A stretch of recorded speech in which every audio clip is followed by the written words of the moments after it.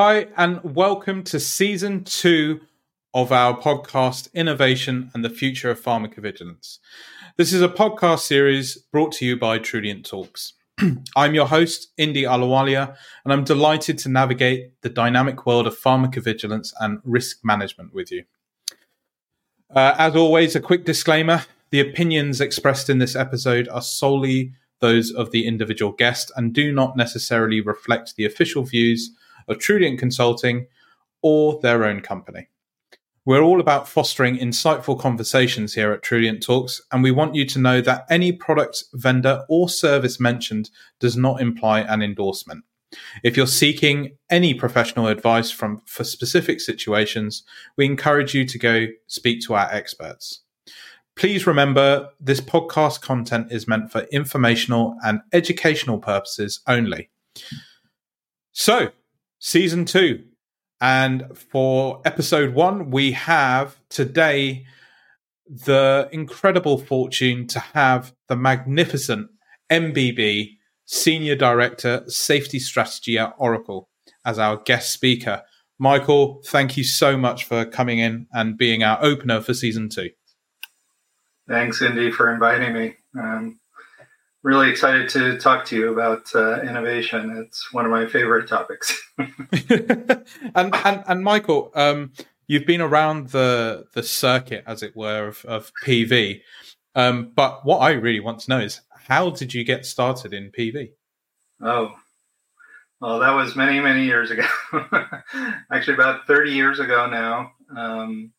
I started in the PV department of Fujisawa. I was a student at that time, and my first job ever in PV was filing AE forms into patient binders. So at that time, everything was still paper, right? So we used to get the AE forms on paper with real carbon copy, and I was pulling those apart and filing those in different binders.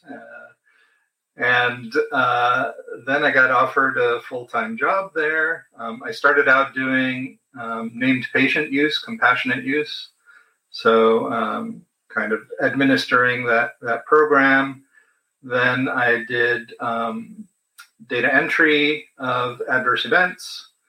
And then I really did almost everything in the PV department, learning by doing, right? So I studied linguistics, so nothing to do with pharma. I just happened to get that job filing papers because somebody I knew in the pharmacovigilance department told me they have a student job open. I think that's the way with a lot of people, that they just suddenly, oh, here we are, we're in PV. Yeah. So then I started, they kind of saw that I had some talent on more on the database side. So I started doing more IT type things. I was actually in the PV department, but kind of the interface between the business side of PV and then the actual IT department. And then in the end, I was managing a small group, 3 or 4 people, called the Safety Data and Quality Management Team. So the safety data management was basically being an admin for Argus, a business admin, so not a DBA, but like going into making the configurations in Argus for studies and products and things like that, and also doing data retrieval, going in and running reports and for people in the department. And then the safety quality management side was writing SOPs for the safety department. So yeah, that was a really interesting mix, and got to do a lot of exciting things. We used to have a homegrown system when I started out there. So I would, when we needed a new feature, I would just go down to the IT department, one level lower, and say, could you put a field like this on the screen here? And they would like do it in real time, and like, how about this? Do you like this? This was the days before validation and all that, right? Yeah. And then, the company decided to get Argus and migrate from our homegrown system. So I was involved in that project, and then, Argus upgrades. And then, of course, E2B came along, right, where we moved from paper to electronic, and that was a really big deal, right? The EMA was there, but they didn't really have a lot of the authority that they have now. So we had to, test E2B with each authority in Europe. That was quite a long but very interesting project. So, and I did that for like 13 years. Fujisawa eventually became Astellas.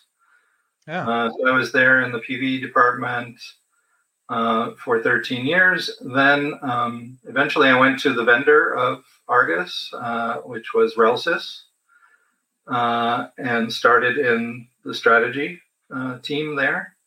And then after 2 years, we were acquired by Oracle. That's how I came to Oracle, stayed in the strategy team. And now I've been at Oracle for 15 years. So it's the time flies by, but it's actually been like 3 decades now doing PV. Wow. And you like to stay places as well. You like to stay places a long time. I do. I admit it. And that you've had 2 very interesting changes in your career. Then you went from Fujisawa, and then did it get acquired by Astellas, or did it eventually just become Astellas? It was a merger, really, between 2 similarly sized Japanese companies. So it was my company was Fujisawa, the other company was Yamanouchi, and then they merged and changed the name to Astellas. So that was interesting. Also, working for a Japanese company was very interesting. For 13 years. And I'm originally American, but living in Germany for 35 years now. So, I was American living in Germany, working for a Japanese company. So very global experience, I guess. Yeah. And what was that experience like? I mean, obviously, compared to staying at Fujisawa, you didn't spend so much time at the combined Astellas. Was there integration problems at the time, or was it just the case that you felt it was time to move on? So actually, so there was a program to look at the 2 safety systems that so Yamanouchi and Fujisawa had 2 different safety systems. We looked at both ones, and we also looked at other safety systems, and decided in the end to move everybody onto Argus. So there was a migration project, which I was part of. And that was obviously successful. And then the reason for leaving at the end was actually that they had from the two predecessor companies, Fujisawa and Yamanouchi, they had 2 European headquarters. One in Munich, where I live, and one in the Netherlands. And then after some years of doing that, and it was separated by products, basically. So the Munich center took care of the products from Fujisawa, legacy Fujisawa, and vice versa. And then they decided to merge the 2 departments into one, and they decided to close the Munich office. So that was the point when I and a lot of other people who wanted to stay in Munich, had a house and family in Munich. That was kind of the decision. So pretty straightforward. And then the second thing major that happened in your career was obviously you went to Relsys, and then Relsys were acquired by Oracle. I mean, that must have been quite a different state from a small company into a large conglomerate company. Yeah, that was also quite interesting. I learned about RELSys through just being a customer, through being an Argus customer. And then I started going to, they had annual user group meetings. And I would often go to those, and those were really interesting. I got to meet the people at RELSys, got to meet the other customers, often was able to do presentations on what we were doing with Argus and hear how other customers are using Argus. So that's how I kind of got to know the RELSys team and really liked them. And that was kind of a big part of the decision to go to RELSys. With the acquisition then, so it's quite interesting. RELSys was a pretty small company, right? In Europe, I think we were 5 people altogether. Wow, I didn't realize it was that small. Yeah, I mean the whole company was bigger than that. I think we were probably 130 people, something like that, but only 5 in Europe. Wow. And so in a small company like that, you end up wearing many hats, right? You jump to whatever needs to be done, right? So although I was, officially in the strategy department, strategy was just part of my job, right? So I was involved in a fairly big project to implement Argus at a large pharmaceutical company, and just sort of jumped around to many different things that needed to be done, right? That's the way a small company works. So with the acquisition by Oracle, I really got a chance to focus on the strategy part, and because that, obviously Oracle has enough people to do all the different jobs, and then so that was actually quite nice in a way, to be able to focus on strategy and not have to sort of jump into 100 other things. But of course, it's a large company, and its large company culture is different to small company culture, and so that is a change. But Oracle is acquiring companies all the time, so they have actually a very sort of time-honored process the way that they do that, and the onboarding and so on. They're used to that. So often when you meet other people from Oracle, first question is native or acquired? Wow. That's fantastic. And you've been at Oracle for 15 years. Yeah. Give or take. 15 years now with the change to the new year, yeah. Wow. And 15 years. The Argus was it must have been a fairly early number, maybe 3 or 4 when you first started. Is that right?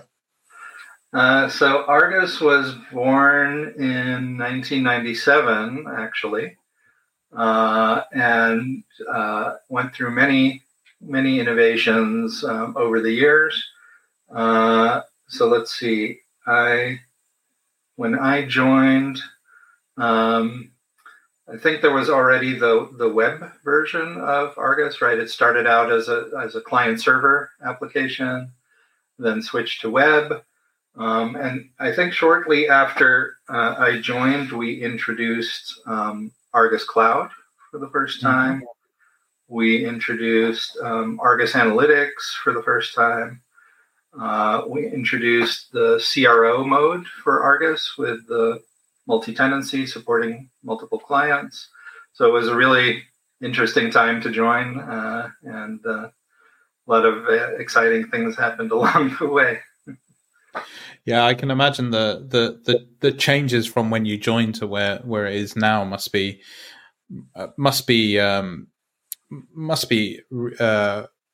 really significant.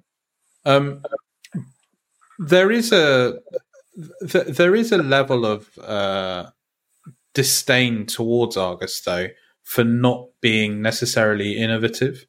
What What's your thoughts on that? So I have heard that as well. I think there's three reasons behind that.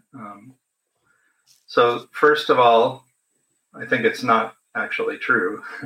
I think we are quite innovative. I mean, in the last 3 years alone, we have introduced a completely new UI for Empirica, which has like built-in dashboards, built-in visualizations, makes work much more efficient, much less clicks to get to where you want to go, and seeing basically important things on the screen in color that you need to attend to right away.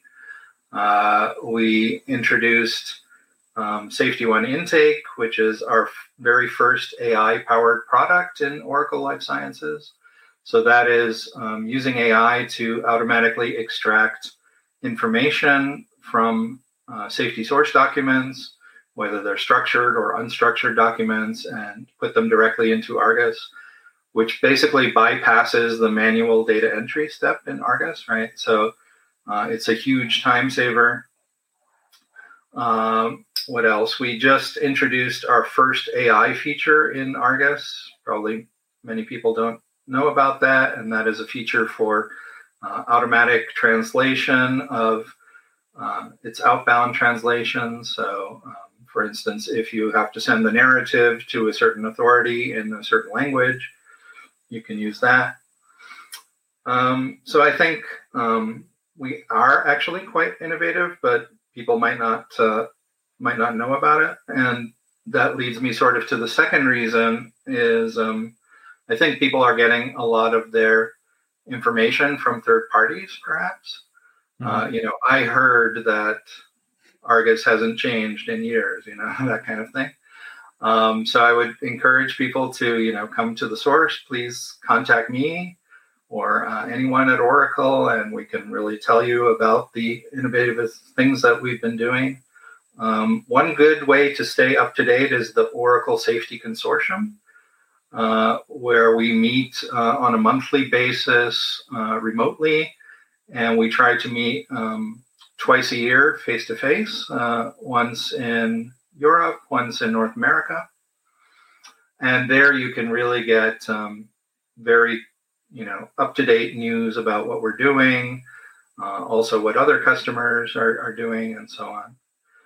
And then the third reason, which might be the most important reason, is our approach to innovation, I think, which is called continuous innovation, which is sort of an approach to continuously innovate in an incremental way, always adding on new innovations over time. And that is in contrast to discontinuous innovation, which is much more disruptive and flashy, right? So I think part of it is that we have this continuous innovation approach where we are steadily innovating, bringing out new innovations with every release, but it might not be as flashy as some other vendors, right? However, I think that the continuous innovation approach is the right way to go in safety, because this is a high-risk business, right? There are patient lives at stake here, right? And nothing against being disruptive, which can be good, but you have to be careful, right? In an area of high risk like patient safety. And that's why we kind of decided not to throw out Argus and Empirica and start over, right? Both those products were, they just both happened to be, first release was in 1997, so they're over 25 years now.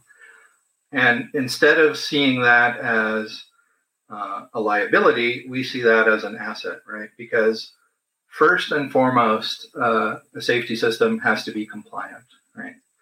And that compliance is not easy, right?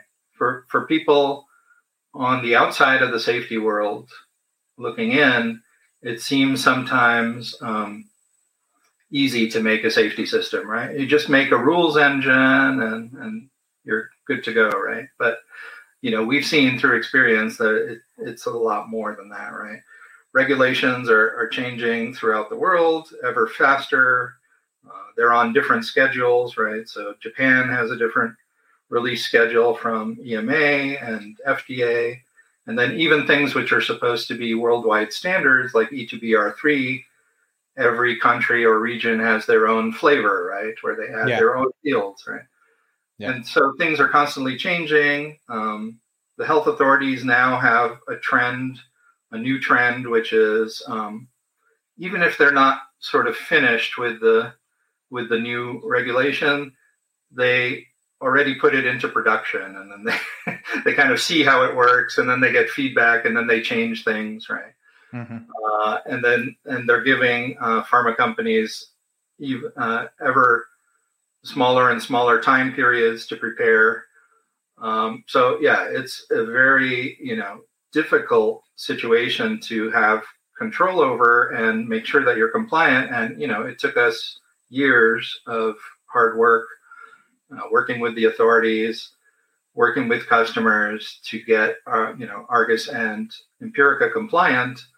And we don't want to throw that away, right? Because when you start from brand new, it's always the problem with 1.0 software, right? And you have to work out the kinks, and there's going to be lots of bugs. And trying to be compliant with all these regulations around the world as they're in movement, changing, is really, really hard. So, we see the maturity of the systems as an asset. It's a strong foundation that we innovate on top of, right? So, so we're adding AI features to Argus, to Empirica, to Safety One Intake, but built on that strong foundation rather than starting from scratch. And that approach, is probably makes less of an impact, less of a flash in the marketplace, where it makes it look, because the products have a long history, it looks like we're not doing anything, when in fact we are. And you can see that if you talk to me, and we can show you what we're doing, right? I mean, truly, in my heart, I think Argus and Empirica are really, really good pieces of software. I think I honestly believe that, and I think they're our strongest assets. Thank you, Michael. I know that was it was a tough question, but I had to ask it. And actually, you touched upon something there which is really interesting, which is how vendors interact with regulatory authorities, specifically the EMA. It's noted, recently we've had 2 regulatory agencies go with more, let's call them what everyone else calls them, which is next generation safety software. We've had the MHRA, obviously, they've chosen Halo PV from Insight.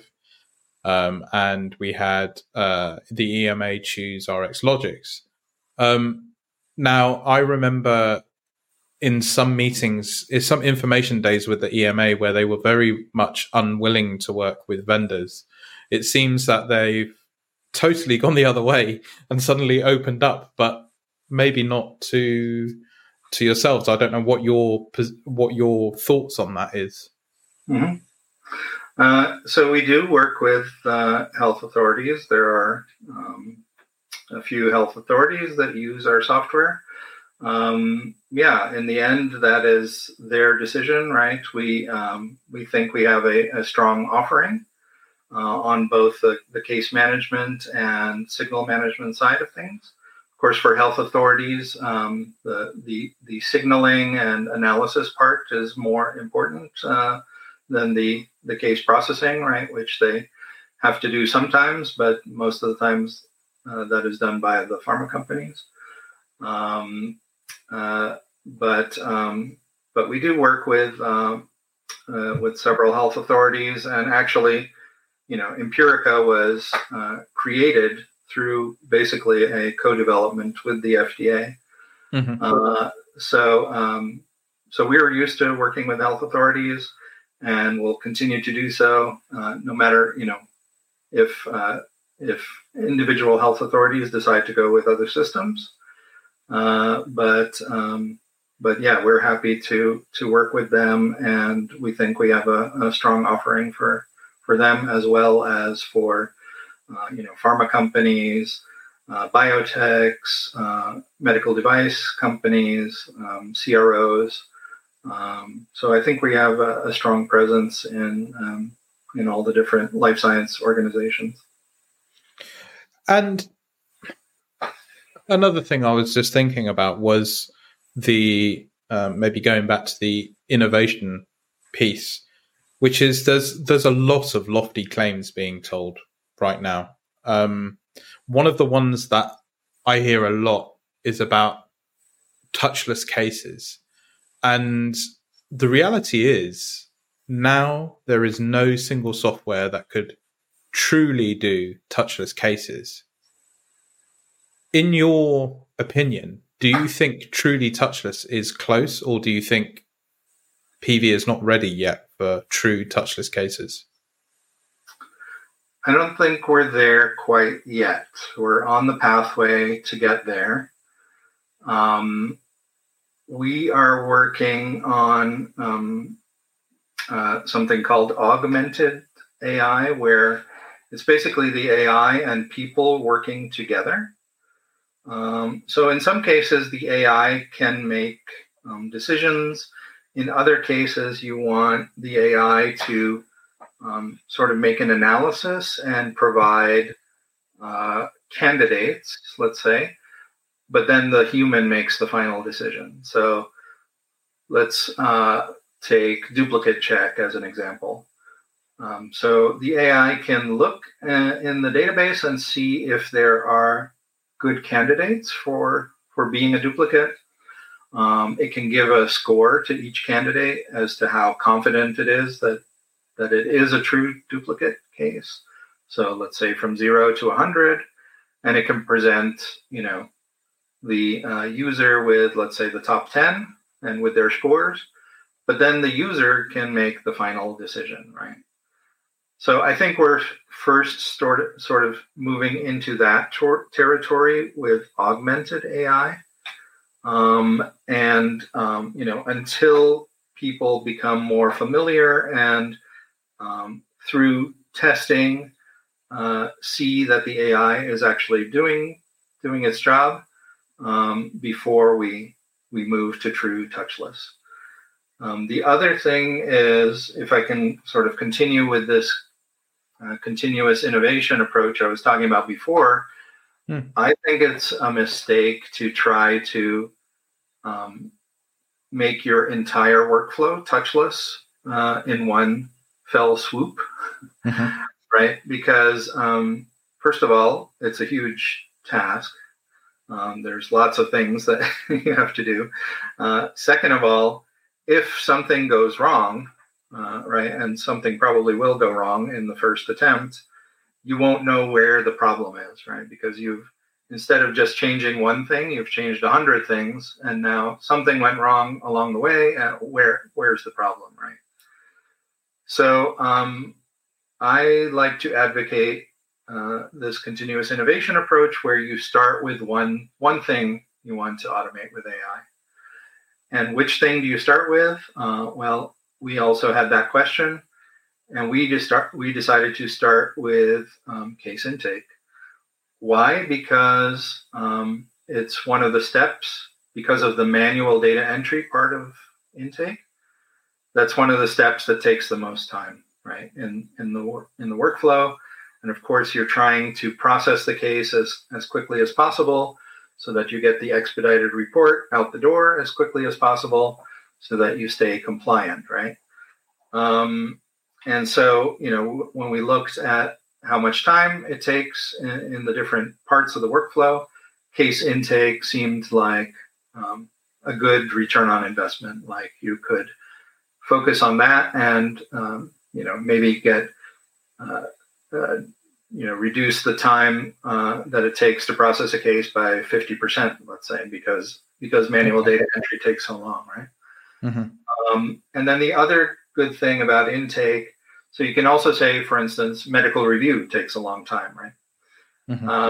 But with case intake, you have the correct answer there, right? You have the source document that you can always look at and see, did the AI do it right? Did it? So in our case, Safety One intake is extracting the information out of the document automatically and populating that extracted information into the Argus fields, right? But if you want to check if it did it right, you can always open the source document, which is also stored in Argus, and just check. With medical review, that's not so easy, right? So if the AI is doing the medical review and you want to check, did it do the right answer? How do you check that, right? Mm-hmm. So that's why case intake seems like the ideal way to start.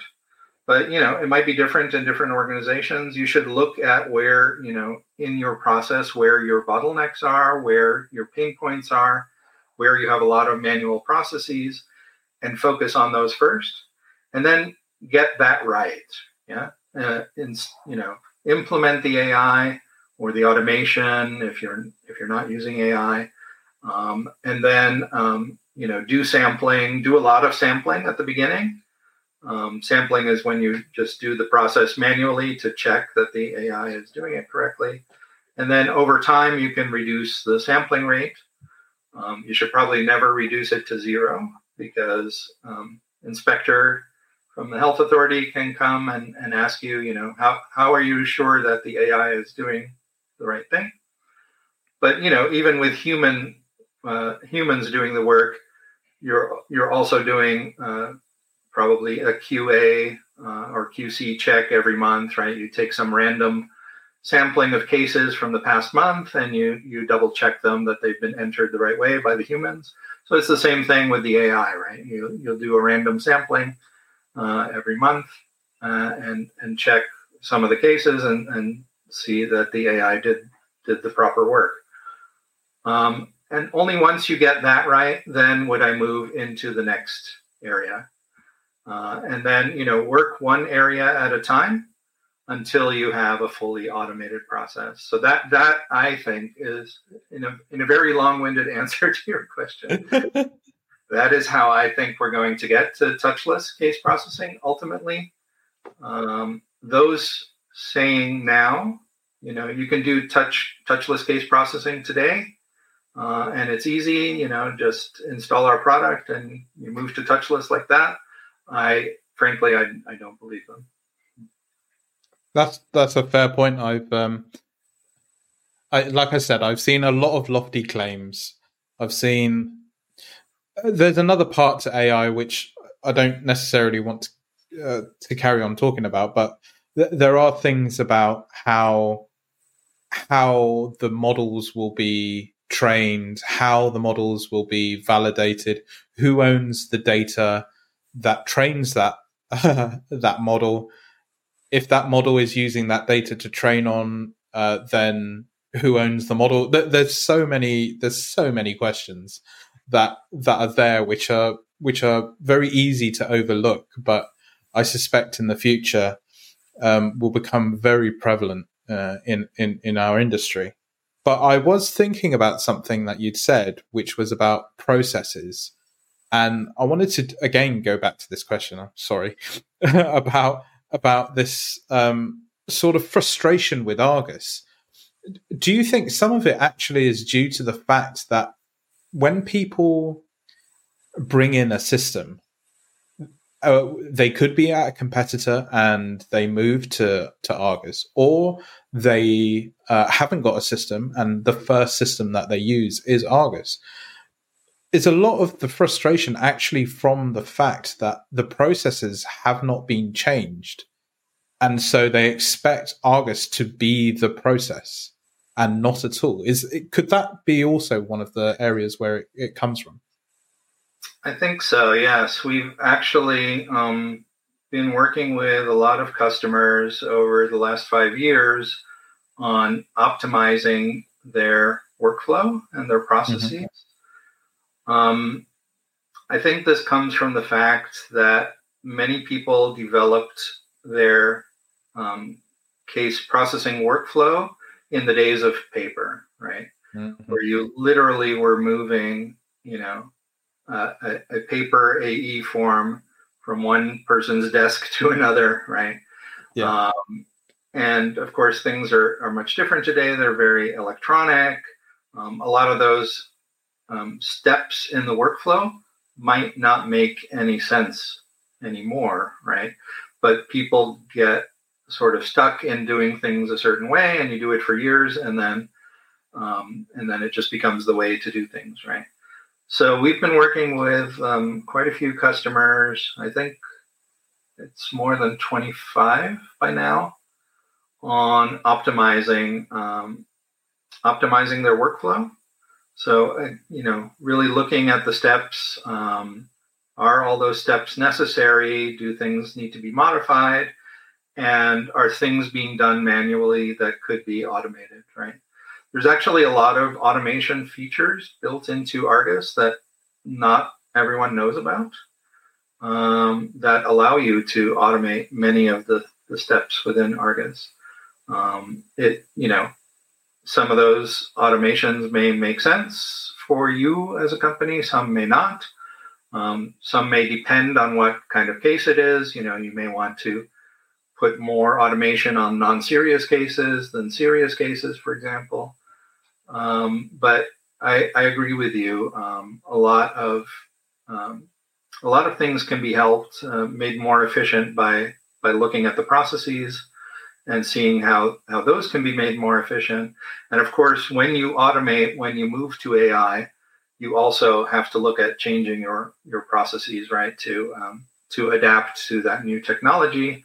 People will be doing things in a different way, sometimes slightly different, sometimes more different. And then, you have to have people who are familiar with what the AI is doing, are able to, let's say, retrain the AI when that's needed, be able to validate the AI, be able to explain to an inspector what the AI is doing, right? So process change is a big part of this whole equation, I think, with the, in quotes, digital transformation, right? That's part of all that. Yeah, it's interesting. Last year we did a webinar talking about change, people in the change, and culture, etc. And that's just as important as well. I think it tends to get knocked off when with regards to any sort of digital transformation. I think the conversation about people always tends to go away. Another thing that we've spent a lot of time in the last series of the podcast talking about is about the fact that there are less entry-level roles in PV now, because they're either outsourced to big vendors in either Eastern Europe or in Asia, and someone like yourself, someone like me, who actually started very junior in PV, and the roles that will probably be around, like you said, you were talking about your augmented AI. I think I've called it human in the loop in the past, which is you need some experience to be able to do any of that. So where do the entry level jobs come from in your opinion? Yeah, that is a good question. I think perhaps people are now starting more at CROs rather than the pharma company directly. It's also, of course, when people are looking at areas to study, I think now data science is a very interesting area. It's going to become more and more relevant for PV, right? So if you still if you're still studying and thinking about, what are relevant areas to study, I would really recommend data science. And if you can do sort of a specialization in pharmacovigilance, even better, right? There's very few people in the world that know both of those things. But yeah, I think the AI isn't really getting rid of jobs. I think it is allowing the PV department to focus their human resources on more high-level activities, right? High-value activities. Yeah, you may not be doing data entry of cases anymore, but is that really such an exciting job? Would you be more interested in doing medical review or signal detection, right, or analysis of the data, querying the database and things like that? So I think there's where the pharma company had to focus a lot of their resources on kind of these routine tasks that don't bring a lot of value but have to be done. Now they can, if they give that to the AI, then they can focus their human resources on much more interesting work, I think. And so I think there will always be entry level work, but it looks completely different than, that first job that I did of where they handed me a stack of papers like this big and said, file this. I think those days are gone, and I think we're all happy that they are. It was funny. I was thinking just the other day, when I was at ASI, we used to have paper files as well. And I remember when the discussion happened about first going into non-paper format, basically PDFs, and not printing things out. I remember the very early conversations of that, and that was scandalous at the time. And even going to e-fax, like not having a physical fax. Mm-hmm. And you're right. I mean, you talk about data science. I mean, let's be honest here. You were big on the analytics side for a majority of your career in Oracle. So you do have a little soft spot for that. I'm sure you do. Yep. But the whole point of this podcast is really to talk about the innovation and future. That's the name of the podcast. And we've talked a lot about AI today. We've talked a tiny bit about data analytics. But what is the next step for PV? Where do we go from here? So I think the answer to that is real world data. Mm-hmm. We're used to looking at certain sort of traditional data sets for many years in PV, right? We look at databases of adverse reactions. Those can be private databases like Argus. Those can be public databases like FAIRS and VAERS and Vigibase. We're used to looking at literature databases, right? Literature articles. We're used to looking at clinical trial data, SAEs coming from clinical trials. What I think is a really exciting new area is the so-called secondary use of data. So that is real world data that was designed for some other purpose, not really for safety, but can be used for safety purposes, right? So we're talking about electronic health records, right?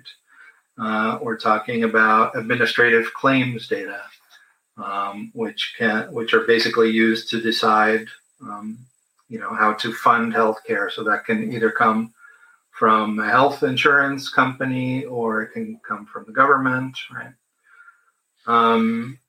So those kinds of real world data sets, I think are a treasure trove. because you could find signals in there potentially, or maybe you could validate signals that you find. You find the signal in the traditional data sets, and then you want to validate it in the real world data. So I think that is a really interesting area, and I think that, in addition to moving to AI, I think this is where the future of pharmacovigilance is going. Now, the challenge is when you have more and more data sets, how do you evaluate the answers that you're getting across multiple data sets, right? Mm-hmm. And we've seen that different data sets have different strengths, right? Clinical trial data is usually very, very good data, validated data. There's just not a lot of it, right? Because there's not many patients in a clinical trial. So each data set has kind of its strengths and weaknesses. So the first challenge is to kind of develop algorithms that are specific to that data set to kind of take advantage of the strengths of that data set and get the best results. And then when you get results from these different data sets, let's say you're looking for a signal score for a particular product event combination. So let's say you get one signal score from data set A and a different signal score from data set B and another signal score from data set C. So which one is correct, right? So we are working on this thing which we call multimodal signaling that kind of aggregates the signal scores across multiple data sets and comes up with one signal score that kind of takes into account the different signal scores. So trying to help people understand, getting more data is great. In safety, more data is always better. But then how to interpret that data is the next challenge, and we're trying to work on ways to help people do that. I think that's fascinating. When you were talking about where the data comes from, even the real world data you were talking about, that's still quite sanitized data, though, isn't it? There's a biggie out there which no one wants to touch, which is actual real world social media data, which I can see why people don't want to touch, but it's still something untapped, right? It's still a problem that people don't know the answer to. That's right, and we're also looking into that, and some companies are doing that as well. Some pharma companies. There has been, a few years ago, there was this PPP project, private-public partnership called Web Radar, where they looked at that exactly, right? They did a study over several years, and they looked at signals that they could find in social media data, and then whether they would have found those signals earlier using the social media data. And I think the answer was pretty much negative, right? The conclusion was that it didn't really bring a value. But it's still, I think, an open question. I think people are still looking at that. There's, of course, different kinds of social media data, right? There's Facebook and Twitter, or X, I guess now. And then there's like really focused social media, like Patients Like Me, right? Where you have patients that might all share a particular illness, are getting together and discussing among themselves, and part of what they're discussing might be what therapies they're taking and if they're having any side effects from those therapies, right? And you might look at that data as having a higher veracity than something that's coming off of Facebook. So that, I think, is an element of it. But I think it's something we're continuing to explore. and could very well be a part of this big data landscape that we're looking at of all these different data sets. And you're right, it is a form of real world data as well. Yeah, and actually, again, it got me thinking. I was thinking of the big data companies. Obviously, Oracle is one of them, but you have AWS, you have Google, you have obviously Facebook and WhatsApps and all that whole company. Meta, is it now? Right. So you have these big conglomerates that hold a lot of data, and the syncing of that data will obviously be crucial. We're talking light years away from now, but it is still something that needs to be considered in the future about how people get the right data to be able to prescribe the correct drugs for the particular syndromes that they've got.